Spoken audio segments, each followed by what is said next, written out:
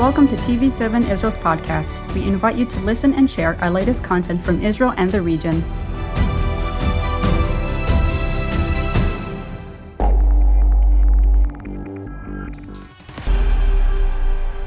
Shalom and welcome to yet another edition of TV7 Editor's Note. I'm Jonathan Hessen, and joining me, coming all the way from Budapest, Hungary, is once again, welcoming back, of course, John O'Sullivan, the president of the Danube Institute, a dear friend, and if I may also add, mentor on certain very important topics. Well, thank you. It's nice to be here. Indeed. It's always a pleasure. And, of course, your colleagues coming also from the Danube Institute, Jeffrey Kaplan and Professor Jeffrey Kaplan, if I may.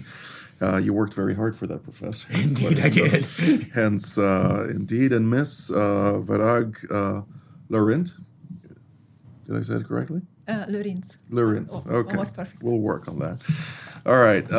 As we always do, we will start with prayer, and then we'll dive into what they're doing here. Of course, you already heard about the participation of the Danube Institute in our revitalized production of My Brother's Keeper, and I'm very excited about what's coming ahead. But let's open in prayer, and we'll dive right in.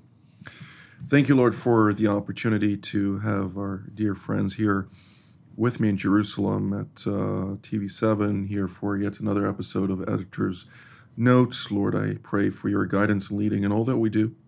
Whatever we say in this discussion will benefit all of our viewers at home, and that you may reap the glory and everything good out of this for your name's sake. We give you all glory and praise in Jesus' name. Amen.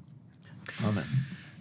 John, I of course, would be erred if I don't mention the fact that you're also a former policy advisor, aide, and confidant, and also speechwriter of Margaret Thatcher. Many of her quotes, some of which are my favorites, you're responsible for that. So I don't know if to thank you or to blame you, but indeed, how about you give us a little bit of an understanding, however, about the topic of today, My Brother's Keeper. Yes, well, I think your station and our institute has been interested in the question of serious religious discrimination, amounting in some cases to oppression of different groups around the world. Now, we had a conference in London 2 years ago called Persecuted Believers and Western governments. They were the believers of the individuals whom Western governments really don't want to pay attention to. It's too embarrassing, too difficult in their relations with other countries. And that's why the private sector, journalism, the media, have to get involved. And we did so. Now, in that case, we were talking about all believers. Jeffrey, who's the head of our special projects, he actually conducted last year a very big study, which is now out in the form of a book, on anti-Semitism and the case of anti-Semitism in the world. And now he's moving on to the question of persecuted Christians. Persecuted Christians are an interesting minority because, in a way, the governments that ought to be looking after them, the way the French government regarded themselves, the guardians of the Christians in the Middle East, they're not so interested anymore, and we could talk about the reasons. But Jeffrey is now heading a series of with a team looking at the situation of Christian minorities in the Middle East and Africa, and in fact in Western Europe too. And he's recruited a team now. Virag is one of his senior researchers. They will go from now that they've started, they will go, having prepared the ground in their own, in looking into the situations in countries as different as the Sudan and as France. They will go to these countries with a team of researchers, and they will be examining the kind of forms of discrimination, oppression we think exist there, but you, Virag, will be talking, for example, to women who have suffered anti-Christian discrimination. And you will, now, I should really hand over to Jeffrey, or with your permission, please do, to describe how you're going to do that. Okay. Well, what we've done is put together a multi-country study. As you say, we just finished a very massive project within Hungary on anti-Semitism in Hungary, and published a 2-volume set of books on it, Anti-Semitism in Hungary, Appearance and Reality. We've now finished that and moving on to a much more ambitious international study, which is on Christianity, and we don't really use the term persecuted Christians. No. And the reason is something that I heard once from the head of Hungary Helps, Tristan Asbe, who was at one of our anti-Semitism conferences, and he had this absolutely wonderful anecdote. Said that he was in a meeting with a group of senior EU officials, and one of the officials said, "You should be ashamed. You're weaponizing Christianity." And he was quite shocked by that, because the Hungary Helps is also interested in anti-Semitism, in Islamophobia, but the idea of Christians is underfunded, it's understudied. There are massive resources for the study of anti-Semitism around the world. There are massive resources for the study of Islamophobia. But there's a lacuna, there's an emptiness in the study of Christians who are attacked around the world. So we created a project called Attacks on Christian Communities and Institutions. We're looking at 3 forms of violence, and one is true Christian persecution, which we define as either government-sponsored or conducted by proxies for the government. We're looking at intercommunal violence, which, unlike Christian persecution, which is relatively rare, the intercommunal violence between different religious communities, is very common because it brings in tribal violence, it brings in ethnic violence, which is either aimed directly at a religious community, or it becomes simply a marker of identity, and it's really a tribal and clan feud, which goes back a very long way. And finally, we're looking at internecine violence, which is perhaps the most ignored area, which is violence between different within the Christian community, different denominations or different factions within the church. So these are the 3 we're looking at. We're going to go to a number of countries, as John said, in the Middle East, in Africa, and in the EU. We've already completed our work in Poland, and we go in 3 weeks to Iraqi Kurdistan. Very interesting indeed. I actually, on the matter of persecution of Christians, as somebody who lives in the Middle East and is very much in tune with the churches in the Middle East, I think that it's not rare when we're talking about persecution of Christians in the Middle East. I think it is underdocumented.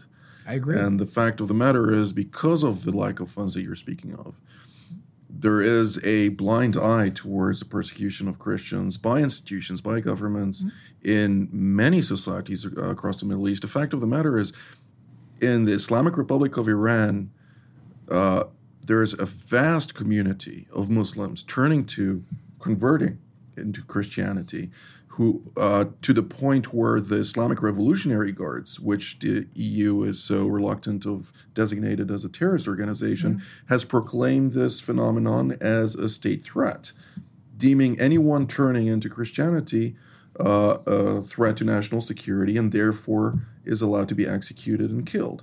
So we're looking into this situation. Obviously, this is a point that I'd love for you to investigate also in the future as part of My Brother's Keeper and many other things.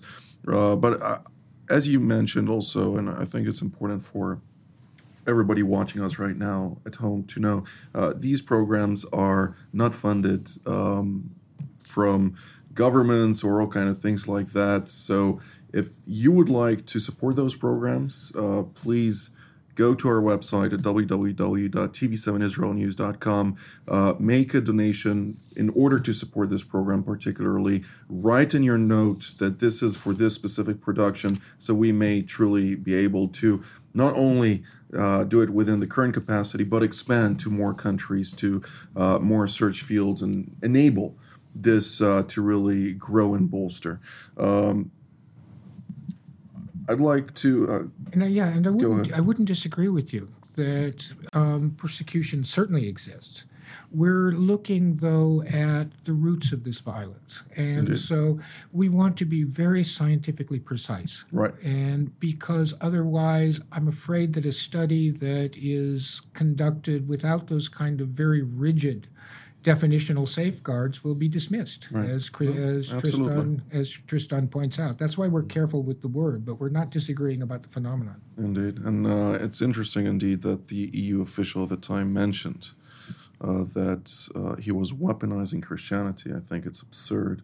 Of course, the European Union does, according to its actions, not taking its words, but according to its actions, it sees Christianity as a threat to its own values, which it tries to advance. One case study is, of course, by Virasanen, who was taken to a court of law, former Minister of Interior in Finland, for standing up for Christian values. Well, there are many cases like that, but in a sense, the most revealing point is that when it was discussing, when Europe was discussing a new constitution, the proposal that there should be a preamble which would highlight the role of Christianity as well as that of the Enlightenment in the development of European civilization did not pass muster. It was rejected. And one can make a case, I suppose, for not mentioning God, which was another important person excluded from the preamble, because after all, there are different views of who God is and what he is between the different religions. But that Christianity played a key part in developing European civilization is just a historical fact. And to forget it, to exclude it, was an absurdity. Now, why did that happen? I think it's because the modern secular official class, which was determining these things, is made uneasy by religion. They regard religion as two things, really. First of all, they regard it as erroneous, a mistake. And secondly, they regard it as divisive. But in fact, whether you believe that the universe exists because it was created by a superior intelligence, or whether you believe it simply came into being by accident and is the result of accident to today, both of those are essentially faith positions. And consequently, to exclude them to exclude Christianity on that occasion testifies to a deep uneasiness in the political classes, the media classes, the intellectual classes of Europe, which means they cannot really discuss religion in a way in which they can feel comfortable about it. They would like to push it into the back room, into a history which they denied played a part in, and forget about it. And I think that that's something that is gradually becoming clear to them as well. I think they are beginning to realize that somehow or other they haven't factored a vastly important question about our lives into their calculations. I'd like to bring you, Vilag, into the picture. You're doing a very interesting case study, of course, about women, persecuted women in the Middle East. Obviously, Christian women in the Middle East are a vast or a very dominant essence of the Christian faith. One of the reasons is they're also significantly more educated than men in the Middle East when we're talking about the cultural constructs of this region, which is quite interesting, which is also true, by the way, here in Israel, particularly where Christian women are significantly more educated than the men. How do you go about your study specifically? I'd like to hear that. Well, being in this research project, my main task is to be involved much more with the women within these communities we are planning to visit and planning to be involved with their perspective of life and their situation. And so the idea behind bringing both women and men with the research group into these specific countries we are planning to do our research is that to be able to do these kind of deep interviews with both the men and women within these societies. Indeed. Well, another angle that I like to hear is, to what degree do you see this separation between the two genders in their struggle? Because it is a different struggle. Obviously, men are faced with a lack of capacity to provide and to take care of their families. On the other hand, you see women being insecure because of it and seeking that security in a manner that is unviable in many of those societies. As we are planning to do our research with very different countries, not just in the Middle East, but also in Africa and the Western Europe as well, we can see that there are very different situations. And especially coming from Europe, coming from Hungary, I can see that living in those countries, women can have very different situations.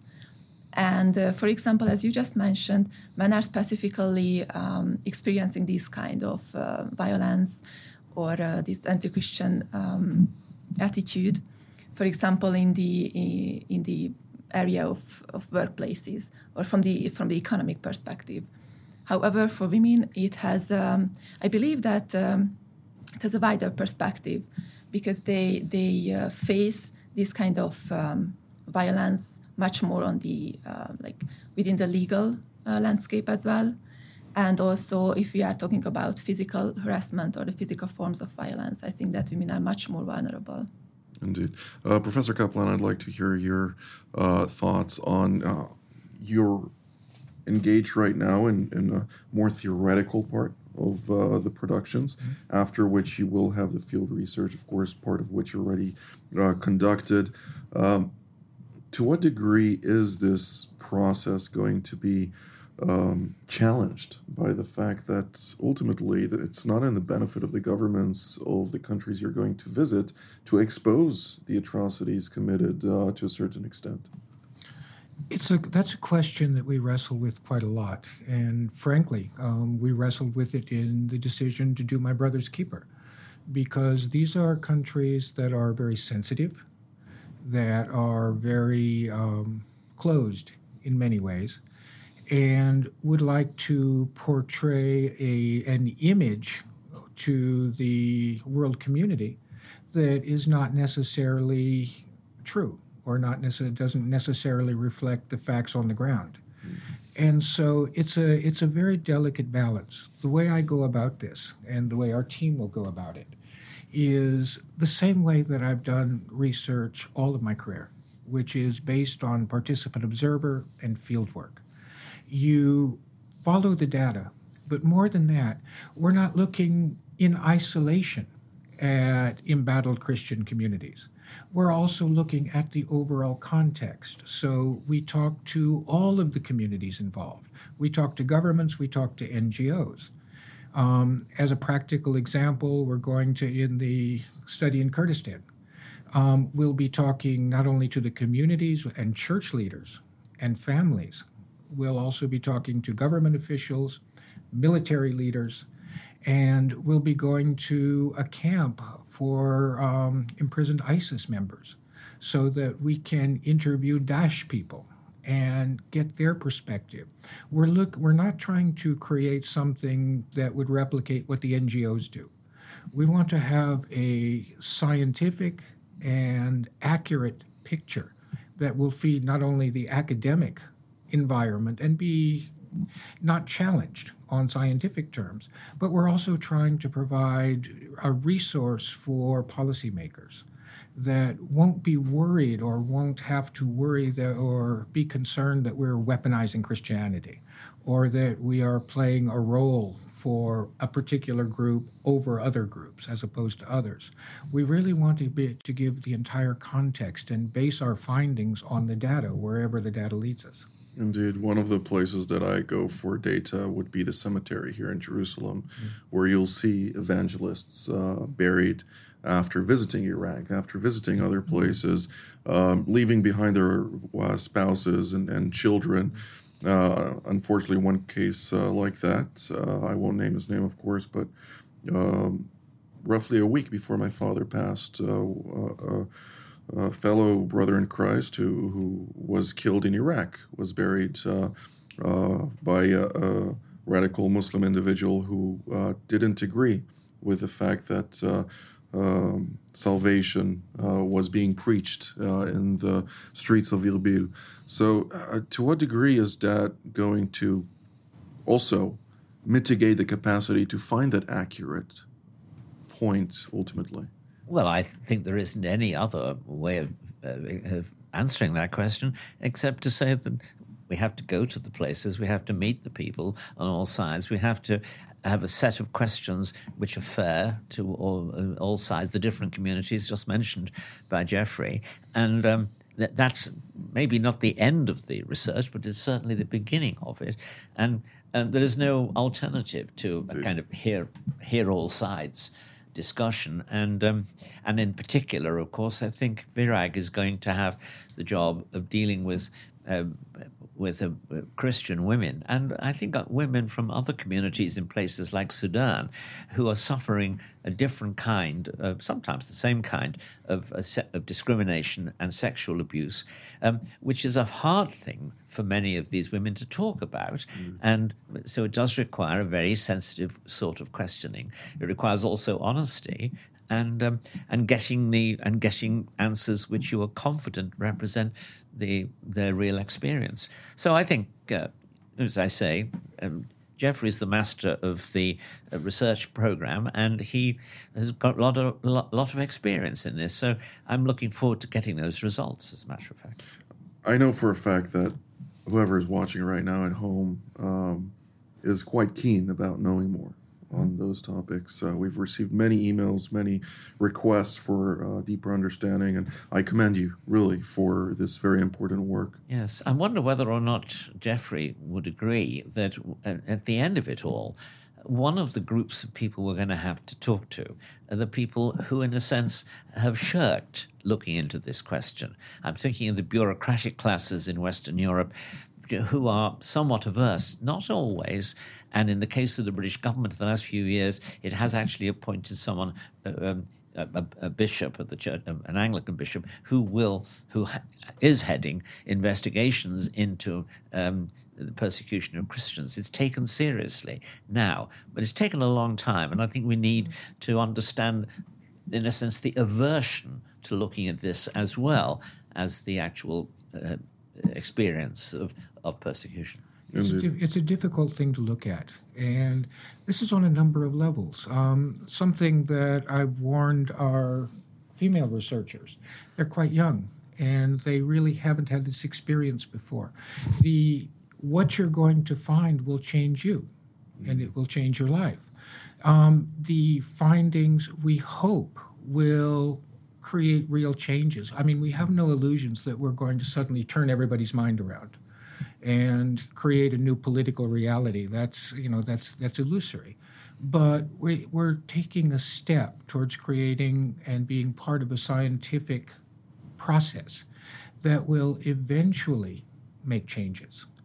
Very interesting indeed. I must say that we as people living in Western societies, in democracies, and all over the world ultimately have a responsibility to hold our leaders accountable for their actions and inactions. And in this case, the fact of the matter is Christianity has been for too long ignored by the fact that these Western governments, as John noted earlier, France was considered to be the guardian of at least the Catholic communities in the Middle East. While the Orthodox communities obviously look towards Russia, look towards Greece, for that matter, Romania to a certain degree, others to Ethiopia. Each one had its own community. Unfortunately, this is diminishing. And this downward trajectory of willing to be part of supporting those communities has also occurred amongst the evangelical churches in the United States, where America, which proclaimed to be the pillar of protecting human rights, is not doing what it's supposed to be doing.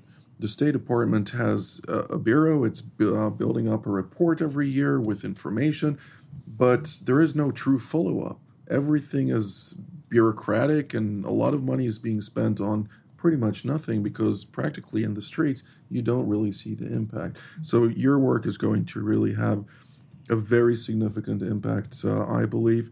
How are you going about? What is going to happen in the first program, John?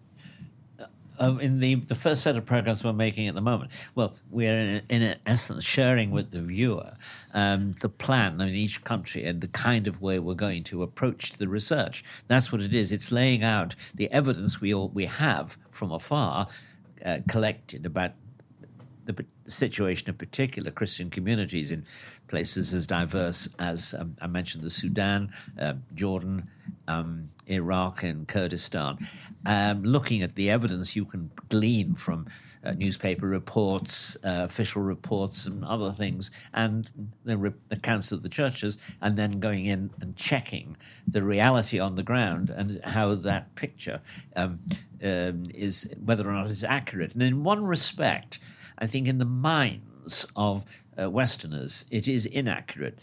When we think of Christian communities, we're tended to think of the church as a European institution. But of course, it's in the global south that Christians are now the majority of their entire faith. And I think that we're looking at that as well as for example, the not persecuted but shrunken community of, say, Catholics in France. Indeed. Well, it is indeed shrinking, or migration helps diminish that matter quite substantively. This is all the time that we have for today, unfortunately. I'm looking forward to your productions, to everything that you're going to investigate and bring to light, and hopefully this will truly bring about the necessary change for Christians living throughout the Middle East, throughout the world, and also here particularly, as we're directly impacted by everything that is occurring. So I'd like to thank John, of course, Jeffrey and Virag for being part of this project, and I'd like to thank all of you at home for partaking. Hold your governments accountable, follow up on those investigations, and make sure that your representatives listen to everything that is being done. But until next time, from me here in Jerusalem, Shalom.